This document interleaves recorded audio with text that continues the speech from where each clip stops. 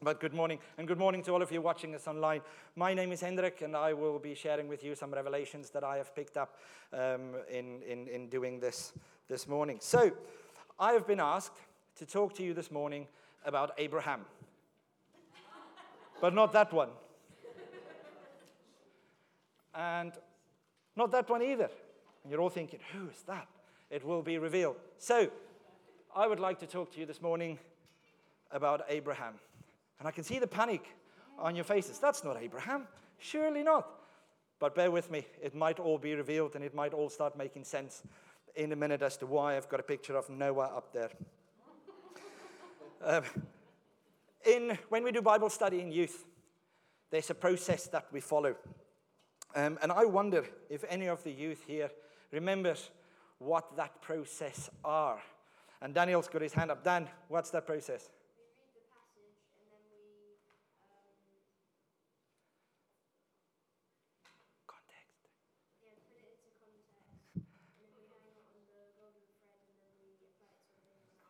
Perfect. Yes, so what Daniel said is we read the passage, or we read what it is that's in the Bible, we then put it into context.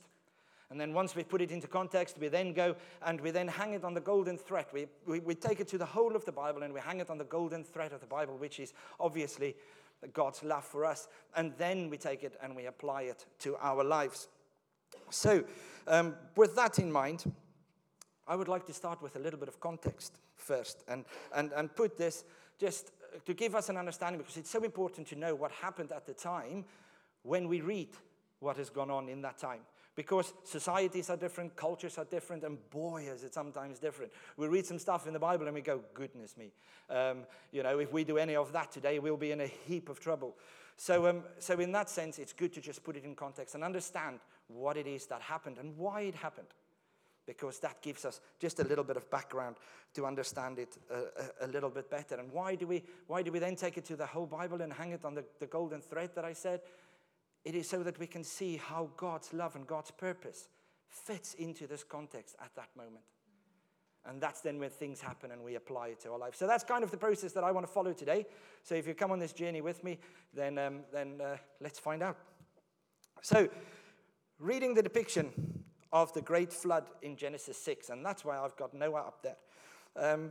It gives us a good context to look at the life of Abraham and try to understand it a little bit more and try to understand just how he could just pack up and go. How could he just do that? How could he just leave? So Genesis 11 tells us about Abraham's genealogy and sets a very interesting scene. And this is what I want to have a bit of a look at. So I think we're a little bit early with that slide, Julian, but it's okay. You can have it up and people can start reading it so long. So looking at the genealogy, it sets that very interesting picture for us and help us with the context. And it showed me something that I never realized as I was reading this chapter, that Abraham was born as the 9th generation after the flood. So if you calculate the years that it says in Genesis 11, it's about 292 years after the flood, Abraham was born. We've got buildings in Cheltenham that's older than 292 years. So that made me sit up and take note. And I was like, gosh, I never knew that. I thought it was many moons after that Abraham was born. I didn't realize it was so close. And it tells us as well in the Bible that Noah lived 350 years after the flood. So I can see you doing maths in your head. That's what I did when I read this. And that Noah, in the end of his life, was 950 years old. So this means that Noah was still alive when Abraham was born. Now, for me, that was something magical. Not magical, wonderful, let's put it that way. So much so that I ran downstairs and told my wife. I was like, wow, this is what I've read. Wow, it's amazing. And she was going, okay. So if this isn't as a revelation to you as it is with me, come on the journey and hopefully I'll unlock that wow factor for you as we go on. But every generation that was born before Abraham was still alive, if you calculate all the years that it says in the Bible. Now, I know that the scholars amongst you and people that like to look at all these things in the Bible and all these things will sit there and think, but they counted differently than what we did and we do. And you're right. But the common belief is that in that area and in that time, they used the Chaldean calendar to calculate the years. And what that calendar was, is it takes 12 months of 30 days to calculate a year. So instead of 365 and 4 1/4 days, they had 360 days in their calendar. And that does make a little bit of a difference, but it's not really consequential for today, but just to give you that sort of thought. So that means that when Abram was born, Noah was 881 years old. And he lived to be 939. So not much of a difference, but he was an old man when Abram was born. This is all good and well, but why am I telling you all of this? This has obviously got very little to do with Abram. But it hasn't. It's got quite a lot to do, because it sets the scene of the culture of that time, of what went on, what was going on in the time that Abram was born in. And there's something that I want to pick out here, which I'll do in a minute. But the society that Abram was born into was a well-established society. The Bible says that Noah, when he came out the ark, he became a farmer. And he put some vineyards up, and he really enjoyed the product and the fruit of his labor, shall we say. But he was a farmer, so there was establishment. They settled. There were cities, and we hear of great cities at the time, of Nineveh and Babel and all these type of places. So they were well established as a society, and they had culture. They had a belief system. They had society. So it wasn't just a group of guys with camels going from one part to the other part. It was established. And they also lived relatively close to each other. Okay, so bear with me. Some of you look very puzzled. Where is he going with this? Now, if we take the account of the flood literally in Genesis, it means that everybody that lived at that time came from one family. Now, for me, that was a little bit of a revelation as well, in the sense of, now it makes sense while everybody at the Tower of Babel spoke one language. But I didn't do much into that or search into that, so there may be a study in that somebody has probably already done. But that was like a wow factor for me again. But they all lived relatively close, and they all came from the same family. So it is likely that they all would have known each other, or at least would have known of each other, in the sense that probably Abram knew of Noah as his great times 9 grandfather. Or Noah might have known about Abram as his great times 9 grandson. Who knows? But it's quite possible in the setting that they all grew up in. And if you also account for the fact that in those days, history was passed down by oral tradition. So they would have told each other about history as they meet each other, as they come together, and things like that. It is also likely then that Abram would have known about the flood and everything about the flood. He would have known all the prequel stories, he would have known the actual story, and he would have known all the spin-off stories that gathered around that. He would have known what happened. And he potentially would even have heard it from the people that was on there. So can you imagine what it must be like to hear from Shem how they herded all the animals into the ark, and hear from Japheth how fantastic it was to be the first person to ever see a rainbow. Or hear from Noah himself about the blessing that God bestowed on him and his children and his descendants, the promise that he gave them. And hear from Noah how God is real and how God protected them and came true on his promise. And how God placed them all under a covenant with the God Most High. And that covenant at that stage has been standing for 229 plus years. So it's true. God hasn't gone back on his word. The covenant stands.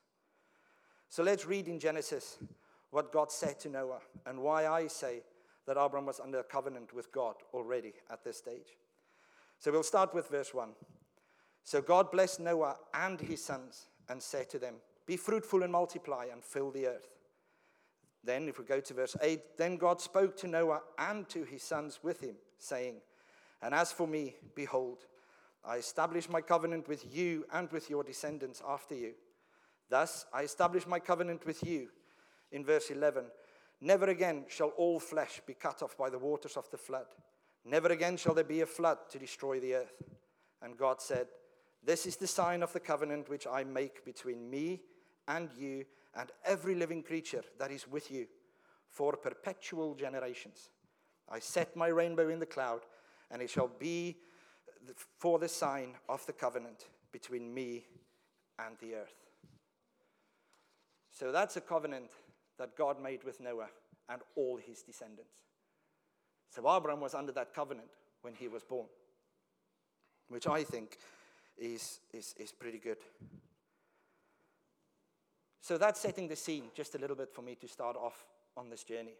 But I want to take you on a further journey, and I want to look at the life of Abraham and how he went on a discovery with God, how he learned about God, how he discovered God in everything that happened with him. And that's why I chose today's title to be Know Who I Am. Because I felt really strong that that's important when I started reading through Abraham and everything and his whole history and everything, is that it is all about knowing who God is. Who God is for us, but also who God is on the earth. So, let's travel with Abraham as he goes on a discovery of the area, but also on a discovery of who God is. So when Abraham was 75, God gave him a promise. And God gave him instructions to leave his familiar home, his family, and go to wherever God will send him and give him a blessing.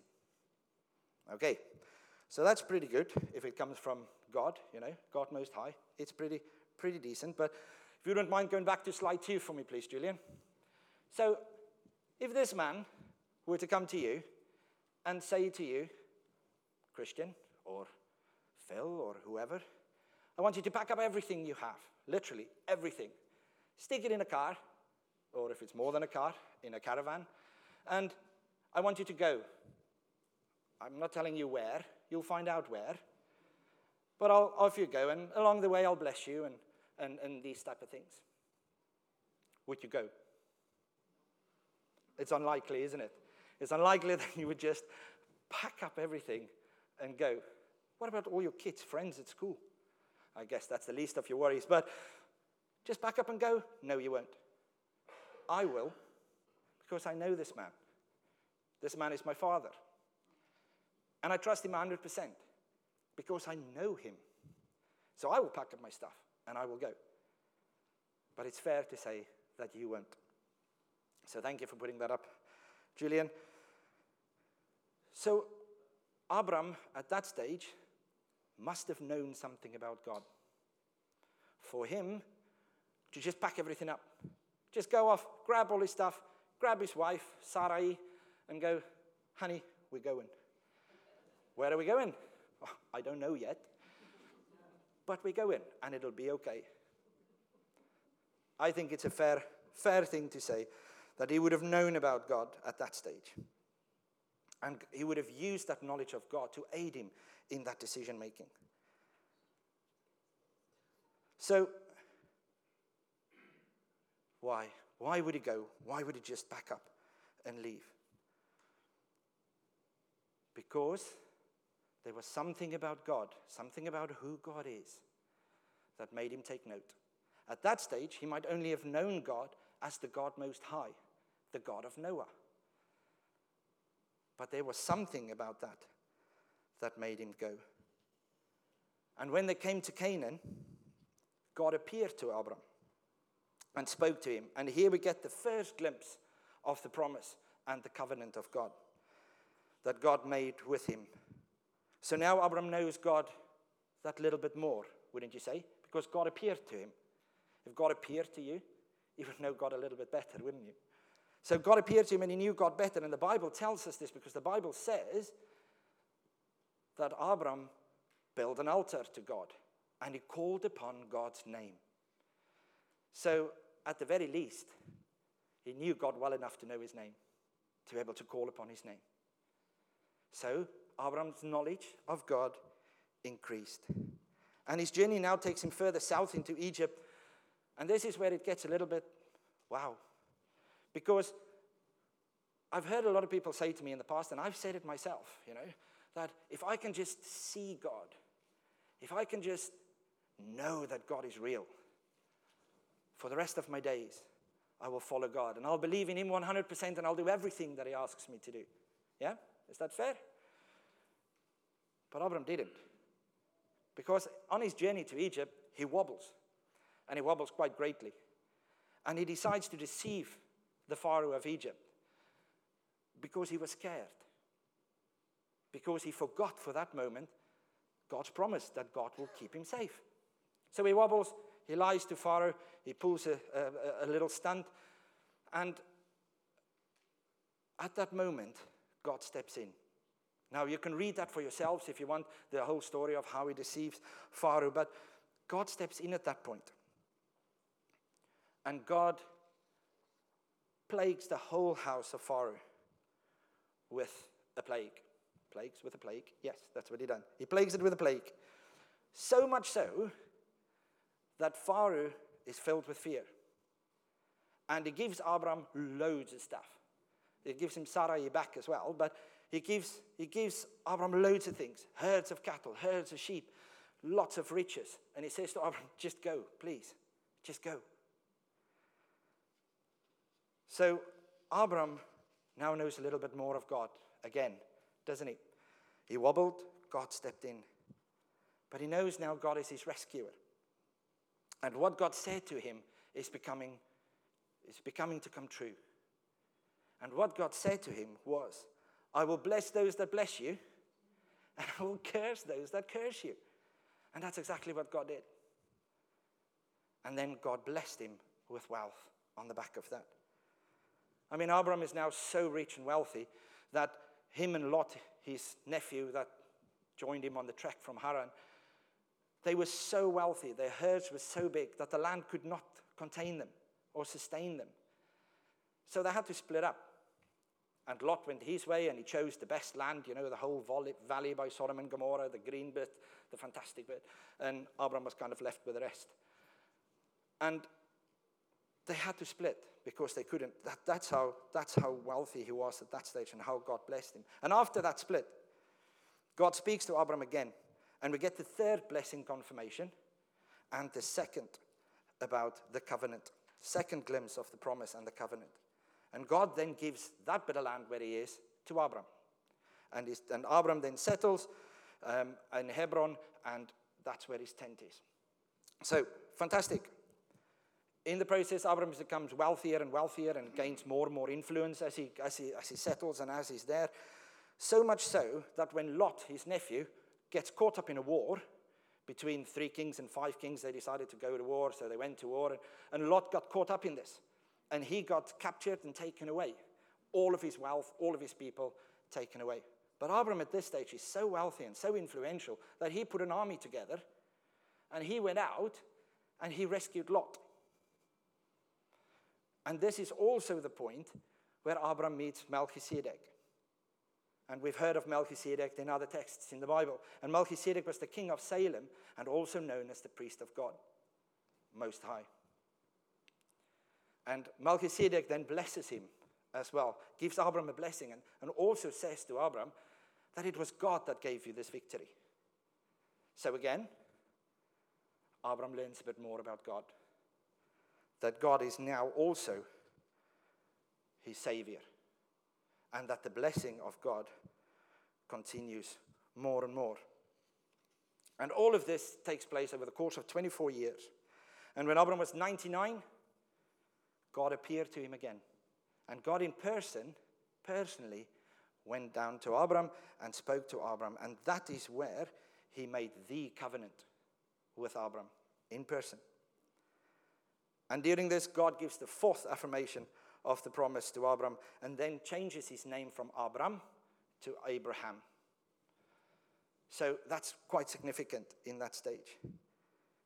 So if we read that in Genesis 17, verse 7 to 9 quickly, then we can go further from there.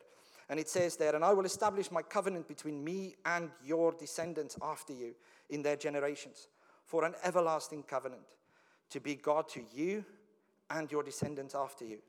Also I give to you and your descendants after you the land in which you are a stranger, all the land of Canaan, as an everlasting possession. And I will be their God. And God said to Abram, as for you, You shall keep my covenant, you and your descendants after you, throughout their generations. So that's the covenant that God then established with Abram, that all the promise and everything hangs on. And it is also here that the blood oath of circumcision comes in to seal this covenant.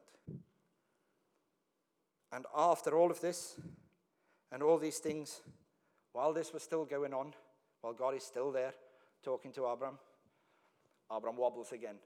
Wow. In the presence of God, he wobbles about God. That's quite significant for me. But anyway, so he wobbles again, because at that point, God changed Sarah, his name, to Sarah. And he again said to Abram, Sarah will bear you a child. And Abram was like, how? She's barren. I'm old. She's old. This ain't going to happen. And he laughed at God in his heart at that point. Did God get angry? No. Did God decide, oh, well, that's it for you then, Abram. I'll go find somebody else and do it with them. No, he didn't.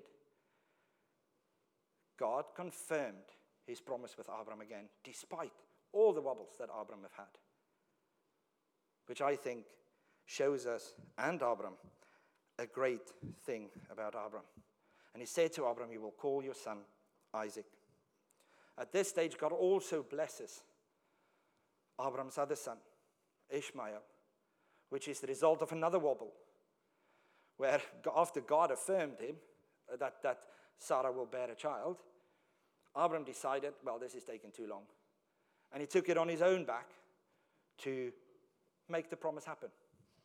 And Ishmael was born. So on the, just the poor man just keeps wobbling. Anyway, so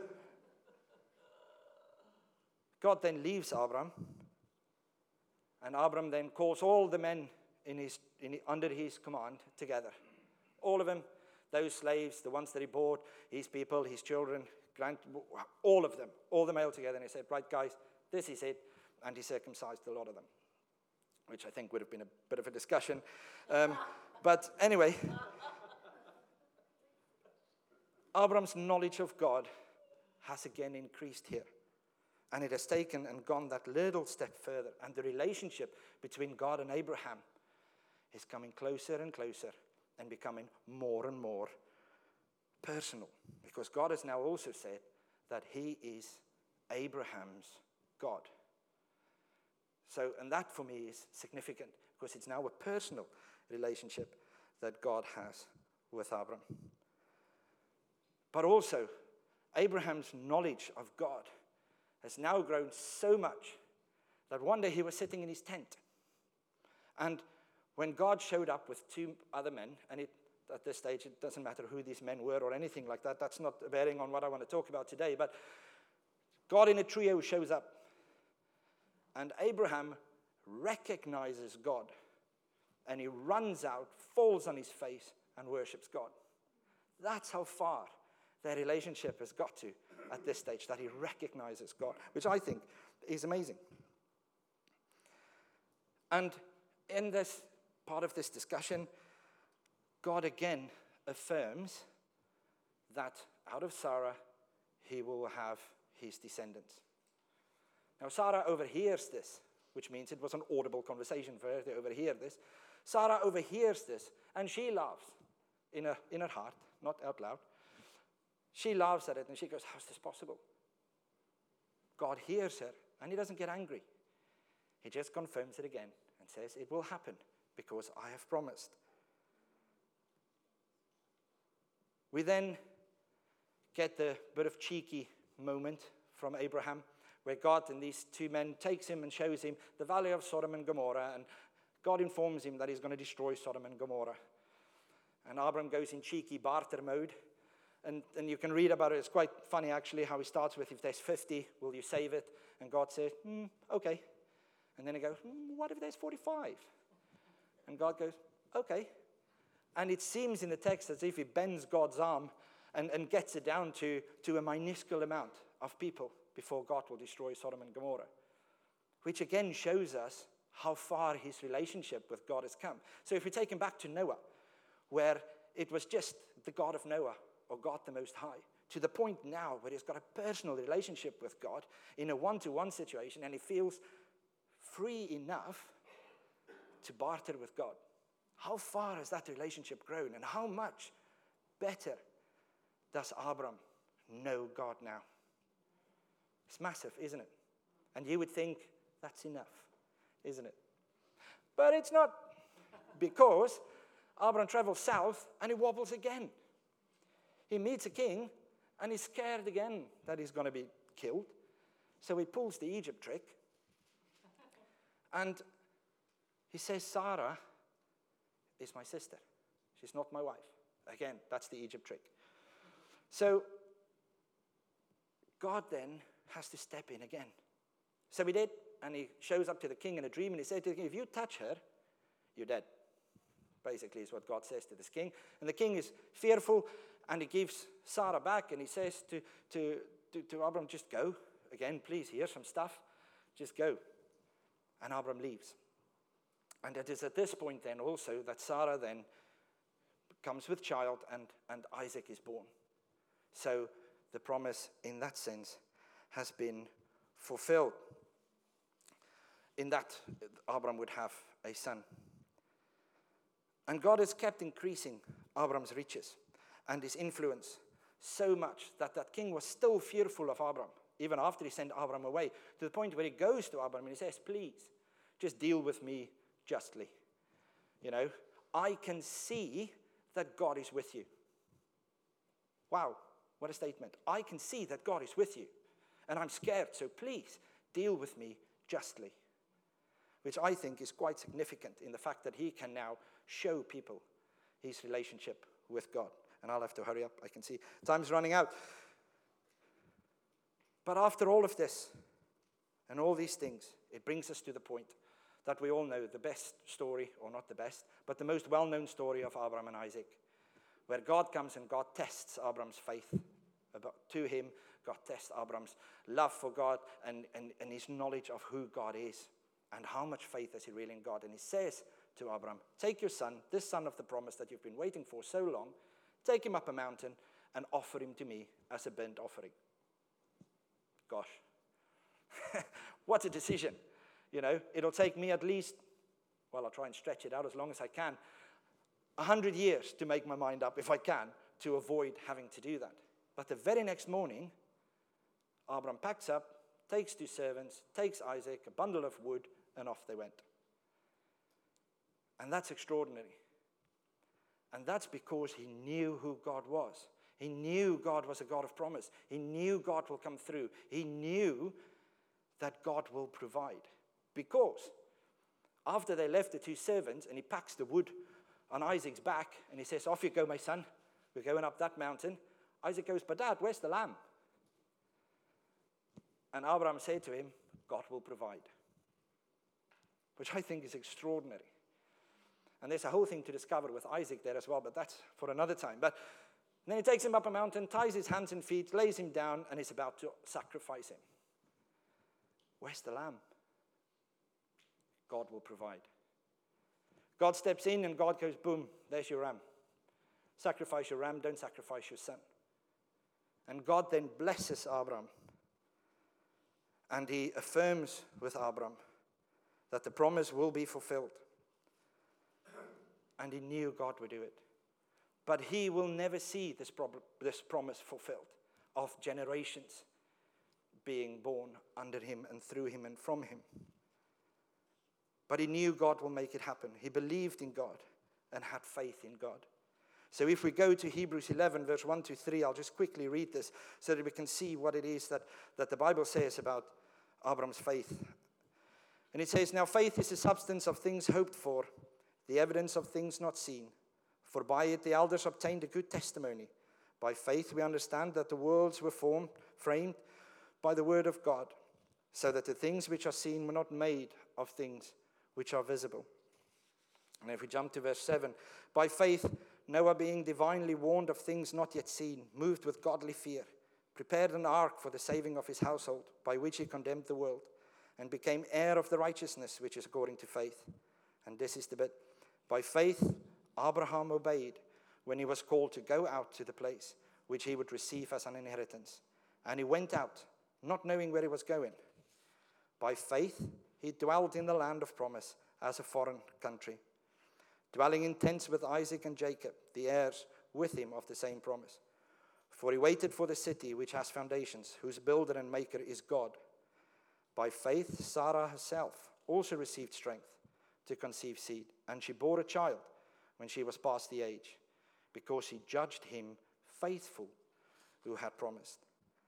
Therefore, from one man, and him as good as dead, were born as many as the stars of the sky in multitude, innumerable as the sand which is by the seashore. But all these died in faith, not having received the promises, but having seen them afar off, were assured of them, embraced them, and confessed that they were strangers and pilgrims in this land. Wow, just wow. If we think about the whole thing that Abraham has gone through and the journey that he's been on, it makes these verses pop out a bit more, and it just puts a little bit of weight on them. For me, at least. But how could they do this, all these fathers of faith? They could do this because they knew who God were. That's why they could do it. That's why he could pack his son up, take him up a mountain, tie his hands and feet, and be prepared to offer him to God, because he knew who God was. He has learned who God was. He went on a journey with God, and he discovered who this God is that said, I am your God. And that's great. So let's quickly hang it on the rest, or take it to the rest of the Bible and hang it on this golden thread and see what we get, where we get. So God chooses Abram to build his nation. And he wants to bless Abram and keep Abram. And he wants to develop this relationship. So God puts all the effort in to develop this relationship. God steps in. God does this. God does that. God help him. God do this. God nurtures this relationship with Abram. And all the more, continually blessing him and blessing him and blessing him, like the promise. And Abram didn't notice it, potentially. For him, it might just have been coincidence. But God blessed him, and God kept him. Abram's faith did not just pop up. And his trust and belief in God, that God accounted him for righteousness, did not just happen without God revealing himself to Abraham. And Abraham knowing God, his nature, and who God is. So what can we learn from this as we try and apply this to our lives? A potential recipe. We love a bit of a recipe, don't we, on how to do Christianity a bit easier. This is a potential one, although maybe not. But anyway, so if you know God, you will trust God more. And if you trust God more, you will know God even more. And if you know God even more, you will trust God more. And so forth. And you will then be able to do the things that God asks you to do. Because you trust him. Because you know him. Because you trust him, because you know, and so forth. And this is what Abraham has done throughout his journey. But how do we find out and learn more about God in our lives? That's the question. How do we know God more? And how do we go on this journey and really find out who God is? So if we take the story of Abraham and apply it to our lives, it could be something like just listening to witnessing of people that has gone before us, generations that's gone before us, reading about it, talking to them, finding out what has God done in their lives. And that's what Abraham did, potentially, with Noah and Shem and Japheth. He learned from their stories that God is a God that you can trust. So if he says go, pack your stuff and go. We can do this also by looking at the lives of others and the blessings that God has given other people. And here we've got a choice. We can either be a little bit envious and maybe even a bit jealous about all the blessings that other people get. We can go, why have they got a new car and I haven't? Or we can look at the nature of God in the blessing that he gives to other people. And we can look at who God is in the blessings that other people get. And then we know God better as a generous God, as a God that fulfills his promises. And that, again, is what Abram did when he looked back at Noah's life and at, again, Shem and Japheth, but also with Lot getting the best bit of land and he got stuck with the rest. And also the promise that God fulfilled about Sodom and Gomorrah. We can learn from our own experiences and encounters with God and how that grows our relationships, like all the events that Abram went through, by looking at the promises that God has made and delivered on, again, from other people, but also from us. And this is how we get to know God, see him revealed to us, and build our relationship with him. We even see this in the life of Jesus in the New Testament. Jesus knew who God was. He was in a close relationship with God. And that's why he could do what God wanted him to do. And that was to save us. And why does God want to save us? Because like Abraham, God wants a relationship with us. He wants a relationship with you. He wants to build you up. He wants to bless you. He wants to keep you. He wants to give you promises that he will fulfill. And more, he wants you to be blessed and trust him, and then becomes his hand and feet. So looking at the story of Abraham and looking at everything that he's done and how he has learned to know God, do you want to know God? Do you want to get to know God better? I know I do, and it's a journey that I'm on, because I wobble. And I think we all might every now and again doubt and wobble. But God confirms his love to us time and time again. And if we keep looking at the cross, it is there, our salvation and God's love, 100% on display.